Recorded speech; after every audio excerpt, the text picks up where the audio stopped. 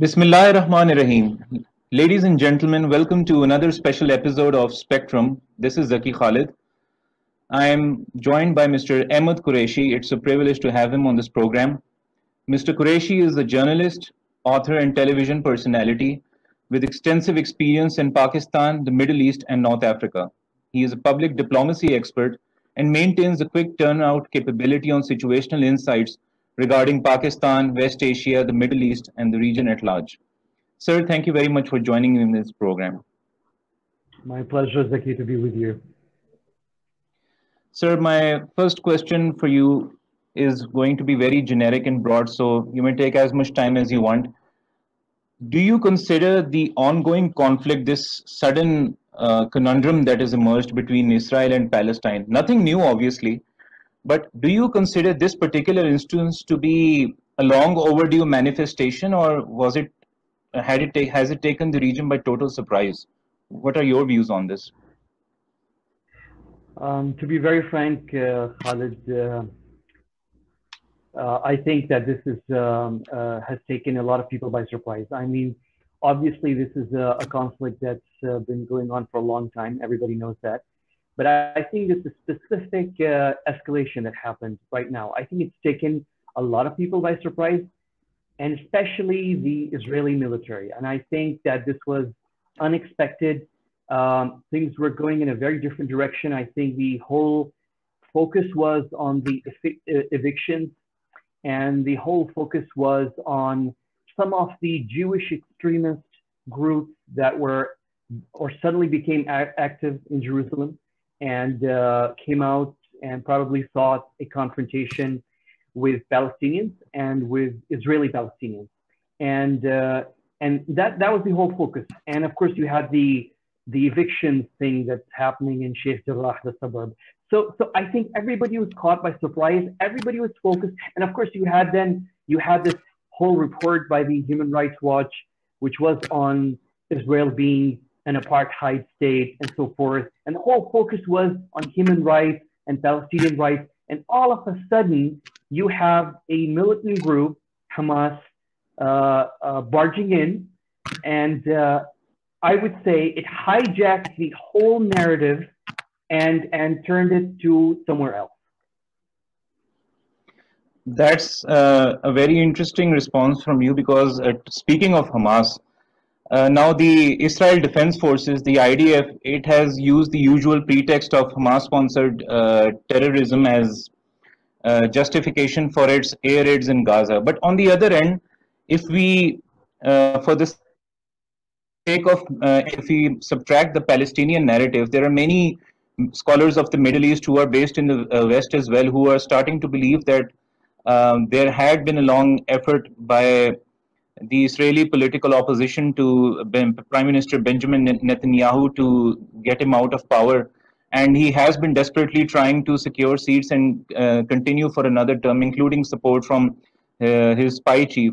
So basically, to sum it up, some people believe that this is a wonderful opportunity for Netanyahu to score some political brownie points and perhaps make a last-ditch effort for face saving. How do you analyze these conflicting claims? No, I fully agree with that. I mean, this is a golden opportunity for Prime Minister Netanyahu. There's no doubt about this. I think this has been offered to him on a golden plate, and who offered it? Actually, it's really Hamas. I mean, there's no doubt that some of his base was trying to sort of, as I said, there were some Jewish extremist groups that were condemned both inside Israel and outside Israel. And these extremist groups aligned themselves with Prime Minister Netanyahu's base, and they sought a confrontation. There's no question about it. But to give Prime Minister Netanyahu this opportunity to play his strong hand was done solely by Hamas. I mean, there's no way around this. I would even go as far as saying that I think the Israeli government and the government of Prime Minister Netanyahu was on a back foot when it came to what happened in Jerusalem. The riots that happened that were started by right-wing, ultra-nationalist Jewish groups. It put the Prime Minister on a back foot. and with the HRW report, and with the evictions issue in Sheikh Jarrah, the suburb of Jerusalem. I think these three things had put the prime minister on a back foot, and I think here comes Hamas and shift the whole narrative to something else, raining all these rockets from Gaza to inside Israel, and shift the whole narrative and gives the Prime Minister Netanyahu, the opportunity to do whatever you described. So for me, it's very hard to just walk around the elephant in the room, and that is Hamas. And it's interesting that not many people really talk about what could be the objectives of Hamas, because on the face of it, of course, they say they're doing it for Palestinian rights. I'm not sure if stealing the narrative away and focus away from the evictions of Sheikh Jarrah and the whole focus on what happened in Jerusalem and the evictions and taking it to Hamas rockets and the ceasefire and turning it into sort of a bilateral thing between a militant group that controls a territory, Gaza, and a state, Israel, and turning the whole issue into this bilateral thing between a militia and a state. I'm not sure how this helps Palestinian rights. I'm really doubtful about this. And I think anyone who really has the best interests of the Palestinians in his heart, and I do. I've grown up with the Palestinians. I was lucky actually to grow up in a country that saw the birth of the Palestinian national movement, the birth of the Palestine Liberation Organization, the launch of President Yasser Arafat, and the largest Palestinian diaspora, actually, the second largest probably after Jordan, and I'm referring to Kuwait basically. So basically, anyone who has the best interest of the Palestinians at heart would actually also advise the Palestinians to look at the fact that they already have tremendous international support. There's no doubt about this. But at the same time, they have a distraction. And that distraction manifests itself in a militia group that has its own agenda. It might, at face value, say that it's really fighting for Palestinian rights. But I think it's a whole different subject. Everybody knows it's a militant group, dubious, a lot of things. So I think it's time really to talk about that as well. Coming to the region, if we zoom out a bit, we have to see things from the perspective also that Israel was recently approved for relocation to the US Central Command from European Command, because that is a major transition for the US military establishment. And this raises a lot of pertinent questions as to the fact that now the Central Command commander, General Kenneth McKenzie, is going to be overlooking. But while this development was approved in January 2021 and the Israelis were looking forward to join Arab Gulf countries and Pakistan as part of Central Command, one particular news group, Al Arabiya, with which you have also been associated, it published a report recently and claimed that because of this ongoing conflict, some insiders were quoted by Al Arabiya that perhaps Washington will defer this transition and will not bring Israel into Central Command unless this situation simmers down. Do you actually believe that could be the case, or is this too minor of a thing to impact Washington's own national interests? Right. Well, Zaki, I'm not sure what the latest thinking is, but I do recall that the Pentagon did defend Israel's right to defend itself, and the strong support is there, and they've just approved an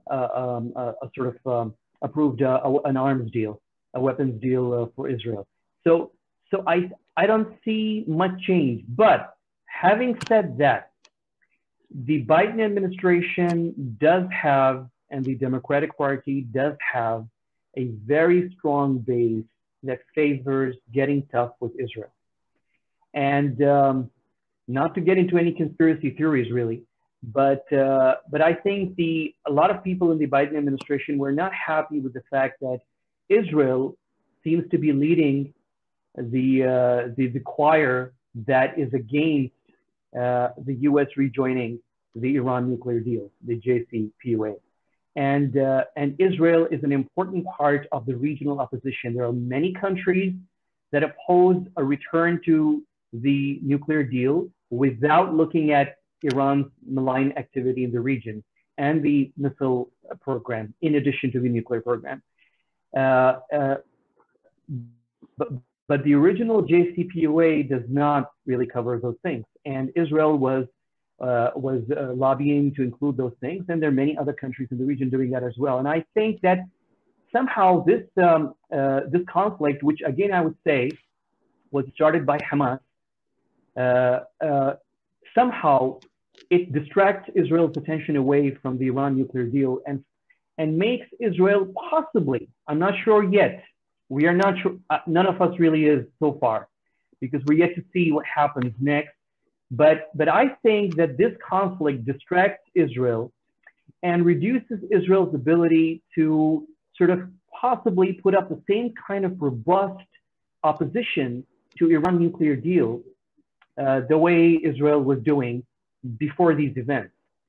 And let's not forget, when Israel was opposing a return to Iran nuclear deal without including the missile program and Iran's malign activity in the region and the militias and so forth, when Israel was doing that, it was relying on support from many allies in the region that agreed with Israel on this point when it comes to Iran. And this includes both the Arabs and includes both, and also Turkey. And I would maybe a couple of other countries as well that are not so open about it. But with this situation right now, and with the fissures that have emerged now between Israel and Turkey, and of course between Israel and the member states of the Arab League and the OIC, would this weaken Israel's ability to oppose the U.S. return to JCPOA without including the missile program and Iran's malign activity? It's a very interesting point. I think we need to watch that. So I would strongly say that Hamas's military engagement of Israel somehow reduces Israel's ability to put forth the kind of robust opposition to a return to JCPOA minus Iran's malign activity in the missile program, and also creates problems for Israel's other potential allies in the region. I understand that Turkey would have supported Israel when it came to this point on Iran, and also several Arab countries, and maybe a couple of other countries in the region that may not be very open about this at this point. But this whole thing really messes the whole picture. And I would say we need to watch this. We're not sure of this. I'm not sure of this yet. Speaking of potential allies in the region, after the signing of Abraham Accords and normalization of ties with some certain Arab countries, do you believe it is justified for the Muslim world, especially Muslim majority countries, to place the onus of responsibility on those particular Arab countries to find a solution to this conundrum? Or do you think that it's not that camp alone that has to bear this responsibility? From my watching the Palestinian conflict, Zeki, for a long time, those countries have always been involved in the Palestinian conundrum, the Palestinian-Israeli conundrum. So for me, I don't see them having disconnected in any way. The Abraham Accords, I don't see them as having sort of cut off those countries, the Arab countries, from whatever happens in the Palestinian territories and in the conflict itself. For example, let's take for example, the United Arab Emirates continues to be I think one of the top 5 countries in the world, or top 6, that continue to support and help Palestinians financially and politically and diplomatically, like they've done over half century. Nothing has changed. Egypt was the first Arab country to sign a peace treaty with Israel, and they're strongly involved in the Palestinian conflict. So so if everybody involved in the Palestinian conflict, I think the presumption that somehow, because of the recent peace accords between some Arab countries and Israel, those Arab countries somehow cut themselves off and are out of the conflict. I think it's a wrong reading of the Abraham Accords. On the contrary, but if I may, but if I may politely interject and ask you, you mentioned the UAE. Now the UAE is not just signed the accord, but it has actually incurred some investments, significant investments into Israel, such as shipping and other sectors. So do you think that it could have exercise some sort of leverage into bringing out a favorable response or a compromise from Israel into sitting across the table with Hamas, for example? Oh, definitely. It creates a leverage. There's no question about it. But let me just correct you on one thing. Majority of the states, Arab and Muslim states in the region, do not support Hamas. So the assumption that somehow Arab and Muslim countries would intervene to save Hamas, that's not going to happen. Yes, they will intervene to save Palestinians, and they will intervene to help Palestinians, but they will not intervene to save Hamas. I remind you that almost all of the statements issued on this Gaza situation by all the major Arab and Muslim countries did not expressly mention any support for Hamas. They supported Palestinians, Palestinian rights, and they supported a stop of the death toll that the Palestinians are incurring. None of these statements supported Hamas. So you have to be very clear. For you to say, or for anyone actually, for me to come here to say that somehow those Arab countries that signed recently went into diplomatic ties with Israel would somehow exercise leverage to sort of bring peace between Hamas and Israel, I don't think so. Hamas is considered a militant group. It does not get to decide when the whole Muslim world goes into war. That decision is not up to a militant group. That decision belongs to the Arab League. That decision belongs to the OIC. That decision belongs to Turkey, to Saudi Arabia, to Pakistan, to Egypt, to Jordan. I don't think any of these states have ceded their sovereignty or their decision-making process to a militant group with, again, as I would say, with a dubious agenda to decide when the whole region goes into war. That is not going to happen. Speaking about Hamas and the support whether or not the support it enjoys in the Muslim world, I've been witnessing some trends and online campaigns going on over the past few days in Pakistani cyberspace and across the Indian subcontinent. There are some elements that are sympathetic to Iran that are trying to project Hamas as the sole defender and liberator of Palestine, and they're also, in fact, constantly trying to diss Arab states and the OIC for their purported failures in trying to resolve the issue. And they're also actually, their main focus is also on the Abraham Accords. So what do you think about that? Because when we talk about the Arab media, the Arab narrative, the Arab sentiments, you are more experienced in that. You are familiar with the language. You're connected to their analysts. What is the perception in the Arab world? What do they think of Hamas, and how much of a narrative difference is there between people in the subcontinent and those in the immediate periphery of Israel?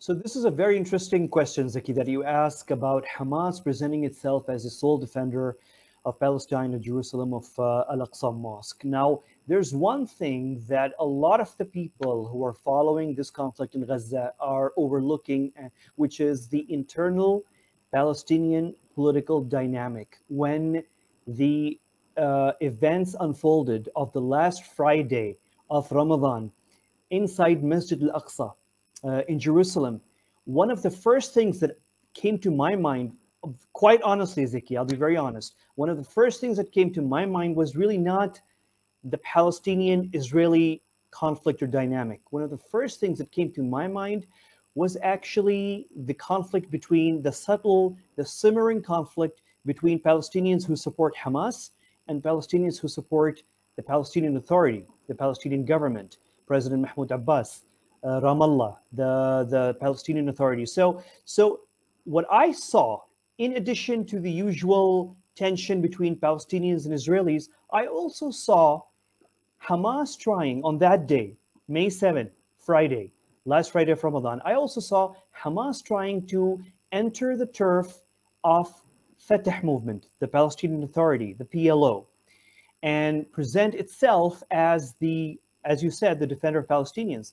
A lot of people forget that this is the year of the Palestinian elections. The elections were supposed to take place this year. They've been postponed for the time being. They could happen by the end of this year, next year, but they're going to happen. So what I saw, when I saw May 7 happening that night, late at night, yes, there were a lot of tensions between Israel and Palestinians, the evictions, the ultra-nationalist Jews marching in Jerusalem and so forth, but there was also the element of Hamas entering Fatah and Palestinian government's turf. So this is also a turf battle. And when I say that Hamas tried to hijack everything that's happening in Jerusalem and take it all the way to Gaza and shift the whole narrative, one of the things that benefits Hamas is actually positioning itself as the next winner of Palestinian elections. So this is a very important dynamic that I'm sure most people in Pakistan are not aware of, but it's also missed really internationally, but not in the Arab region. See, in the Arab region, nobody has lived with the Palestinian conflict more than the Arabs. They've been with this conflict. Nobody hosted the Palestinians more than the Arabs did. And I will not say that the Arabs spent the most on the Palestinians, because that honor, frankly, goes to, number one, the United States, which has been for 50 years the biggest spender on Palestinian healthcare, Palestinian education, Palestinian rehabilitation, everything, the whole services. So the United States of America, which, by the way, is demonized everywhere, especially in the Western media, not just in the Arab media, not just in Pakistan, but also in the Western media, is demonized as really this anti-Palestinian country that is supporting suppression of Palestinians. America is the biggest spender in history on Palestinian rights, on healthcare, and everything. So the honor of spending on Palestinians goes to the US, number one. Number two goes to the European Union. The Europeans have been the second largest spender on the Palestinians for half a century. The third from the Muslim world, let's be very clear on this, Zeki. From the Muslim world, among the top 20 biggest spenders and supporters of Palestinians, the top 20, only 3 Muslim countries are in the list. And this is not my list. This is the UN list. It's a very open list. It's available at the UN website. The only 3 countries that have been in the list of the top 28 givers to the Palestinians have been, number 1, Saudi Arabia, number 2, the United Arab Emirates, and number 3, Kuwait. So these 3 countries, but this does not take away the contribution of Jordan, the contribution of Egypt, and the contribution of Morocco, which chairs the Jerusalem Committee in the OIC. All the maintenance work you see that happened in Masjid al-Aqsa over the last 60, 50, 60 years, the Muslim and the Christian Palestinian holy sites, the maintenance, looking after the people, the families that look after those sites, have been happening through these channels. So the Arabs have been involved in this conflict, and how the Arabs see this conflict, there's a huge shift. You have to understand this. Arabs support Palestinian rights. There's no question about it. But there's a lot of debate on whether Hamas really is the representative or the defender of Palestinian rights. Yes, as you know, radical politics always have a ready audience in our region for many, many reasons, including in Pakistan, obviously. So when you have a militant group like Hamas, it will have lots of people supporting it. But in the Arab media, in the Arab among the Arab intellectuals, the influencers, the analysts, the decision makers, people in government, I don't think that Hamas has that kind of support that you see maybe in the public, and lots of the heroics things that Hamas is doing that are considered to be heroics are seen as by many actually as hurting the Palestinian cause and pushing the Palestinian cause backwards.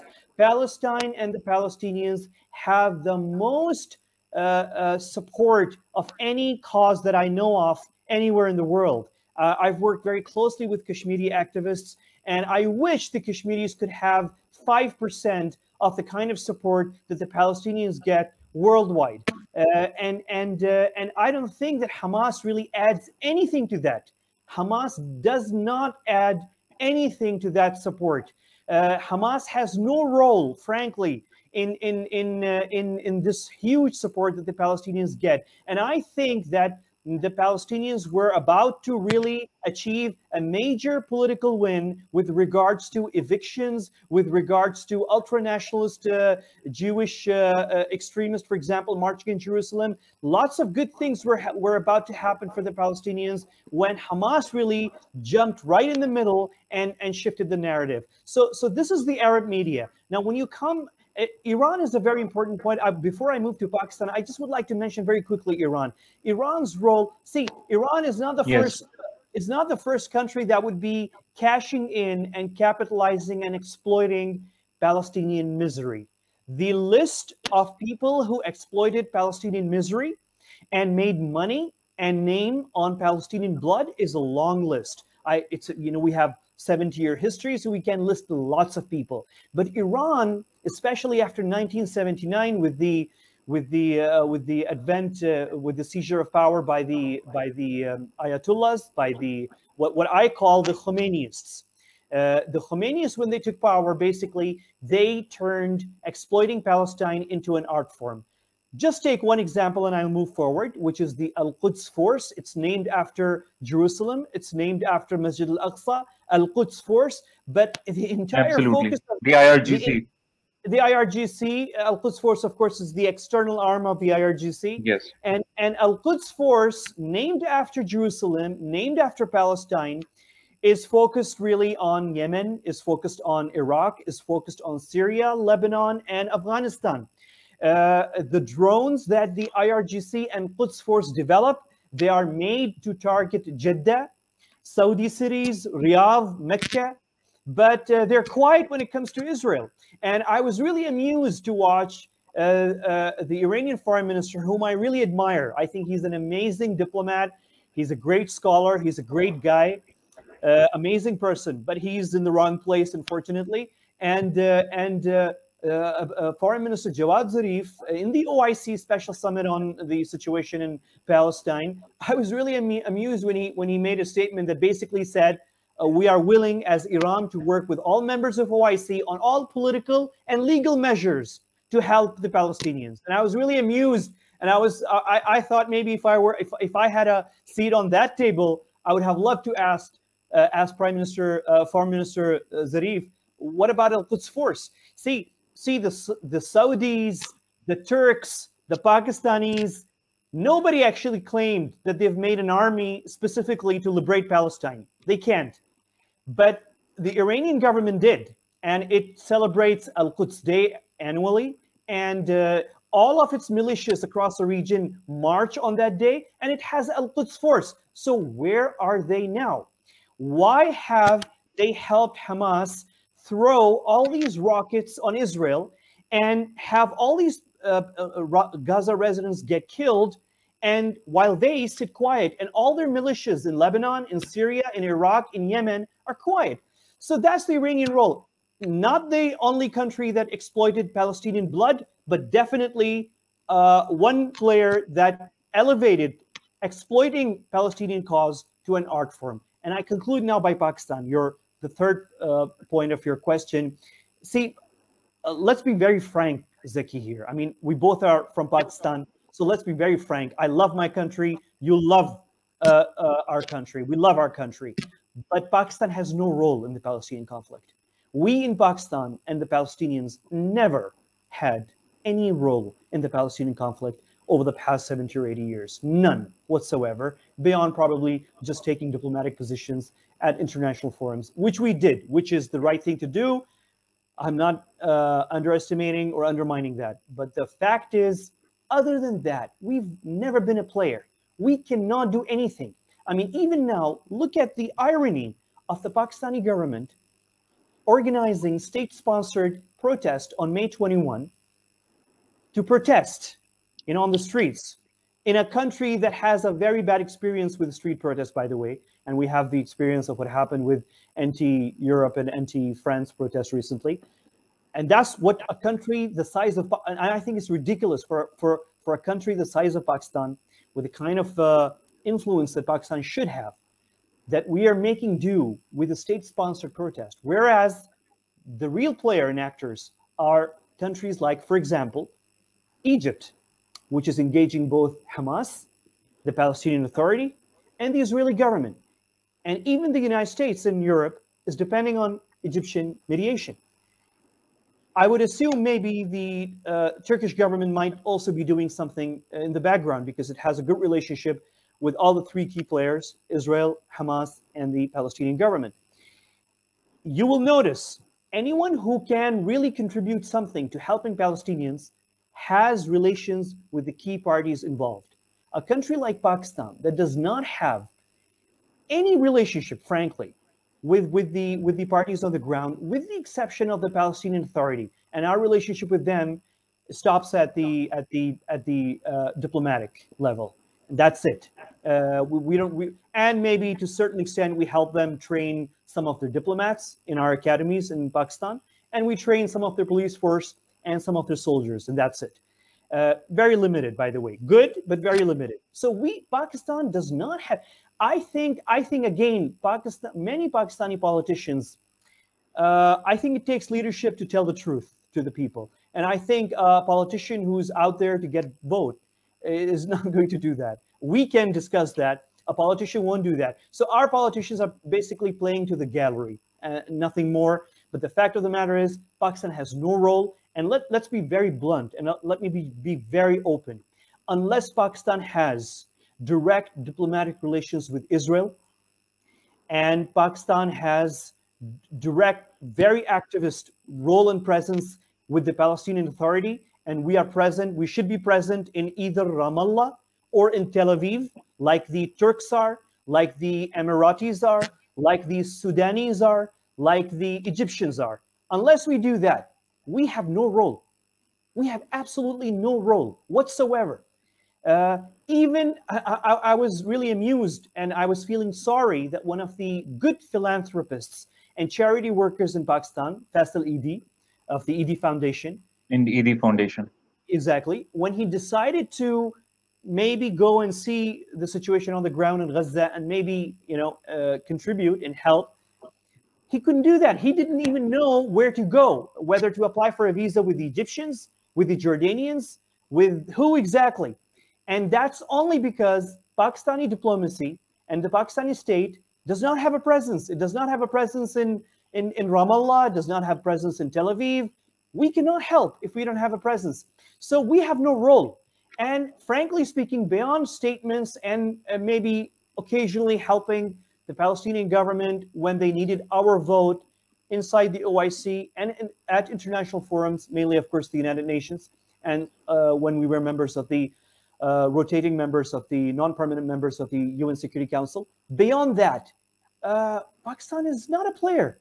None, not at all. And let me add to you and to the knowledge of many Pakistanis that there were times when some of our governments, Pakistani governments, did want to play an activist role, and it was our Palestinian friends who suggested for us to stay away because we are not a key player, and that they are very comfortable having the United States, the European Union, Egypt, and the major Arab countries actually play a direct role with Pakistan, and politely asking Pakistan basically to limit its support diplomatic support, basically.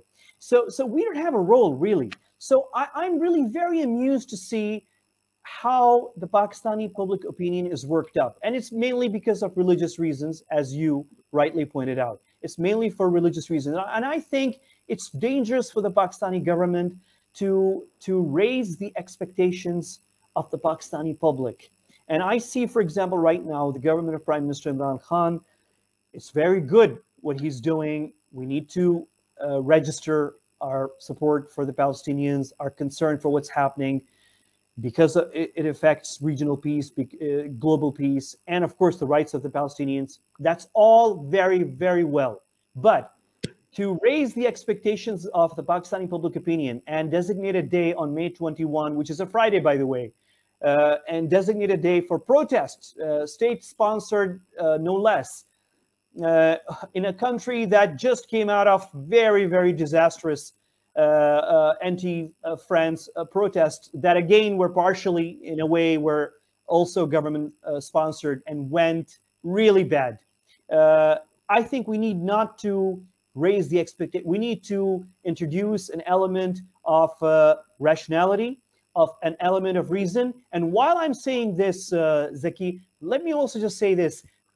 Arab League, not so much the Arab League, but more the OIC and governments like the Pakistani government, they make themselves irrelevant to what's happening in Palestine.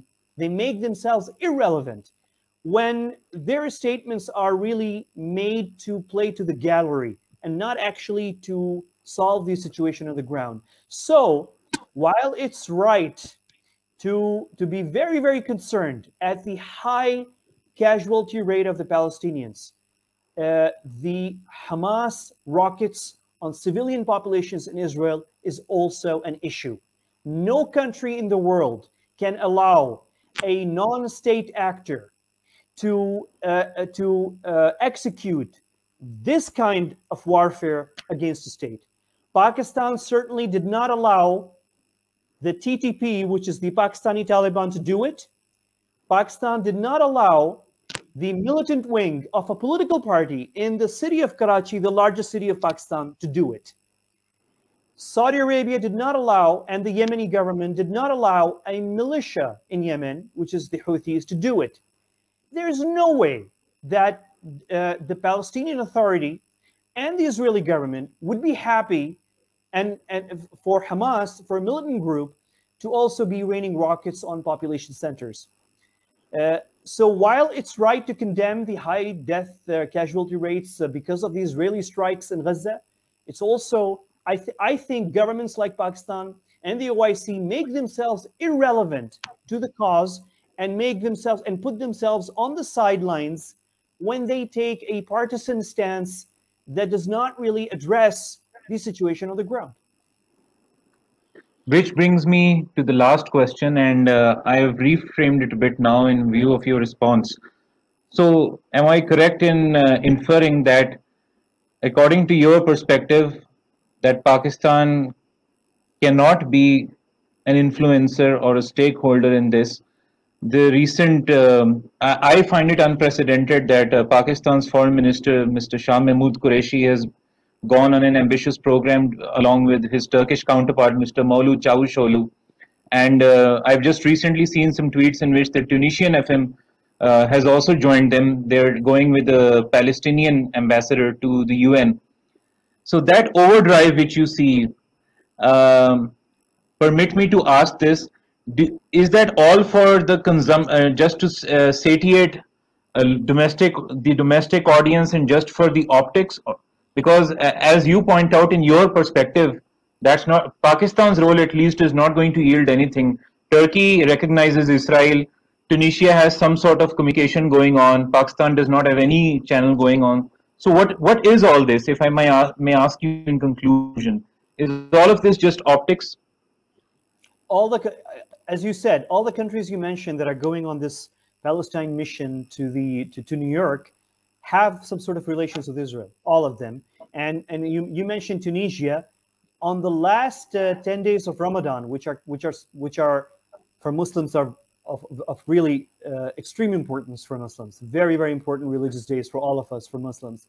The last 10 days. The Prime Minister of Tunisia joined a very important Jewish religious festival that took place in a very historical synagogue in Tunisia that saw Tunisian Jews and Jews from the outside also travel and join that event, with the Tunisian Muslim Prime Minister joining that event on the last day, in the last 10 days of Ramadan. So as you said, all of these countries actually have some sort of relationship with Israel. Tunisia does not have a diplomatic relationship, but has a very, very strong other channels with Israel, and has Indeed. a very, very, very robust Jewish Tunisian community. And of course, Turkey and even Sudan. The Sudanese foreign minister who joined the Pakistani foreign minister in this trip to New York was coincidentally returning from Paris, where President Macron was lobbying for the international community to waive the debts, about $50 billion of his country, Sudan, and of course France. The Sudanese foreign minister was coming from France, a country which the Pakistani foreign minister's boss, our prime minister, wants to rally the Muslim countries to boycott. So you know, the whole scene is full of so many contradictions. I don't know where to begin. So in the case of Pakistan, it's quite obvious that our government is playing to the gallery. There's no doubt about this. There's nothing that the Pakistani government can do in this situation. None that I can see in my limited knowledge. If there's something that's been readied or cooked in behind the scenes, let's see. Maybe I'll be proven wrong, and we all will be surprised. But I'm fairly certain of all the countries that you mentioned that are gone to New York, and it's a good exercise. It's good to register your diplomatic position and to lobby. It's a good thing. But of all the countries you mentioned, the only country, the nuclear armed country with a very strong influence in the region, Pakistan is no small country. Pakistan is a very small, important country. It can play a role. But unfortunately, in this conflict, we have no role whatsoever. And this is what we need to tell our people. Pakistan does not have a role. And maybe it's a troubled government in Islamabad that is facing so many problems within its government and with the opposition that is trying to sort of, escape outside and trying to sort of present a strong face in front of the people, or I don't know what they're trying to do. I'm not sure. I know what the Turkish game plan is, and I know what the other countries are doing. I'm sitting in Islamabad, honestly, Zeki, and you're also sitting in Islamabad, and honestly, I have no idea what is the agenda of Prime Minister Imran Khan's government. What is he exactly trying to achieve? Because we have no cards in our hand. We don't even have. I would dare to say that 99.8% of Pakistanis never met a Palestinian in their lives. They never met a Palestinian. We do not have any cultural exchange with Palestinians. I do. You probably do. A few Pakistanis do who lived outside, who went outside, or maybe interacted with Palestinians.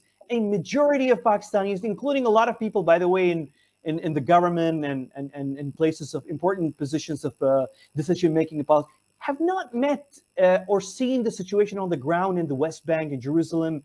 I would dare to say, when it comes to even on Israel, maybe the positions of Pakistanis are far more extreme than the positions of Palestinians. At least the Palestinians have recognized Israel.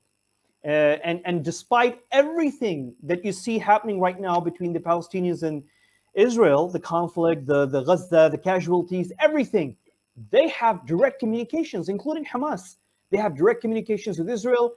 All the roads, I'm sure everybody is watching and seeing all these high rises in Gaza and the West Bank and the nice infrastructure, the streets and everything. The money that is spent, all of that, in addition to the international aid, it's also spent from revenue that every month Israeli government transfers to the Palestinian government, which in turn spends it on the services provided to the Palestinian people. So there's so much interaction and interdependencies between Palestinians and Israelis. Pakistanis don't know that there are a large number of Palestinians are Israeli citizens, and they're If members I may of. add, because there are a lot of people online also, there are a lot of divisive elements. Some people from the left wing, some people who are from the conservative, some in the center, and some of the more open-minded people who have knowledge of history. They have actually been opining and trying to emphasize rather that the Palestinian cause, it's a nationalist struggle. It does not have anything to do with religion. Whereas in our part of the world, we turn it into something of a religious issue. Oh The yes, very For the yes. Palestinians, obviously, it's an issue of territory and sovereignty, as compared more to religious doctrine.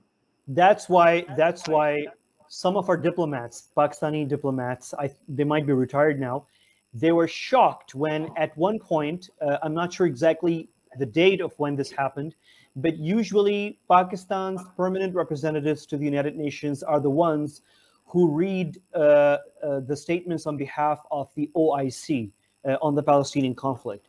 So, at one such instance, uh, a draft was being approved to be read out by the Pakistani permanent representative, and the Palestinian ambassador objected. You know why? The Palestinian representative objected because the Pakistani draft spoke in terms of this cause being religious, and that we need to stand by Muslim Palestinians and defend Muslim religious sites in Palestine. And the Palestinian representative objected, and he said, we cannot approve this statement if you do not add, if you remove that this is, the insinuation that this is about Muslim Palestinians. Because this cause, the Palestinian national movement, includes equally Palestinian Christians, and the Palestinian national struggle is for Muslim and Christian holy sites. And even now, the Jordanian sponsorship of holy sites in Palestine, including Masjid al-Aqsa, specifically includes Muslim and Christian sites. And if you were to watch the state channel of Palestine, the satellite broadcast, you'd see that they very, very clearly sort of stay away from turning this into a religious conflict, and they make it a national liberation, nationalist conflict, a nationalist movement. Unfortunately, it's really very sad, and I again hold Pakistani government officials responsible for this, for raising expectations, for twisting it, for playing to the gallery or maybe to get votes. That it's very unfortunate, for example, to see the incident that happened a couple of days ago in London, where I would assume, I'm not sure, I claim that people of South Asian background came out on London streets and called for the rape of Israeli women. And in their minds, this was the right way to defend Palestinian cause. In their That's mind. very unfortunate. And I'm very happy to see members of the British Parliament of South Asian origin, specifically of Pakistani origin, condemn this very, very clearly and call it anti-Semitism. So it's, in this instance, gives you a clear example that unfortunately the vast majority in countries like Pakistan, unfortunately, because of the way it's politicized and presented,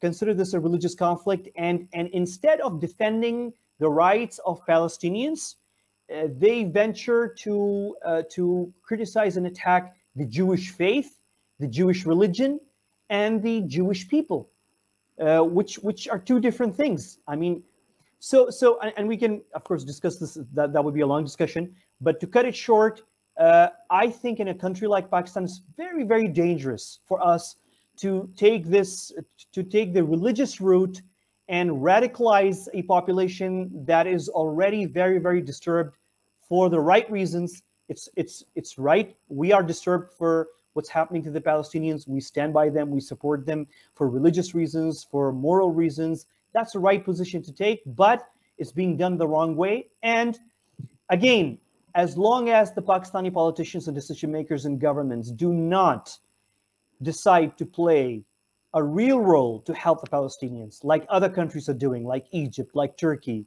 like the United Arab Emirates, like Sudan, like Tunisia, like others. Unless we do that, I'm afraid this would be an exercise in futility, and it would draw ridicule from friends and from people afar. Well, that was a very interesting wrap up from you. You've summarized all of it very in a very interesting manner, and I must add that again, I think the crux of what you've said when it comes to Pakistan's efforts and its ambitious initiative to take Turkey and other countries along. The fact of the matter that all these countries which could play some sort of an influence do have some sort of a channel with Israel, because if you don't recognize the other party, how are you going to exercise any sort of mediation in between? So I think that is very important. Zaki, let me just add this. This is exactly like this is exact. I just want to draw a parallel. This is exactly like trying to resolve Kashmir conflict without recognizing we're having diplomatic relations with India. Absolutely. Well, on that note, absolutely. I think that is the takeaway for this program. And on that note, I'd like to thank you, Mr. Ahmed Qureshi, for your time and your patience during the recording of this program. And I look forward to having you in the future as well. Thank you very much. I look forward, Zaki, and thank you very much. It's a really very nice, insightful discussion, and keep up your great work. Thank you so much.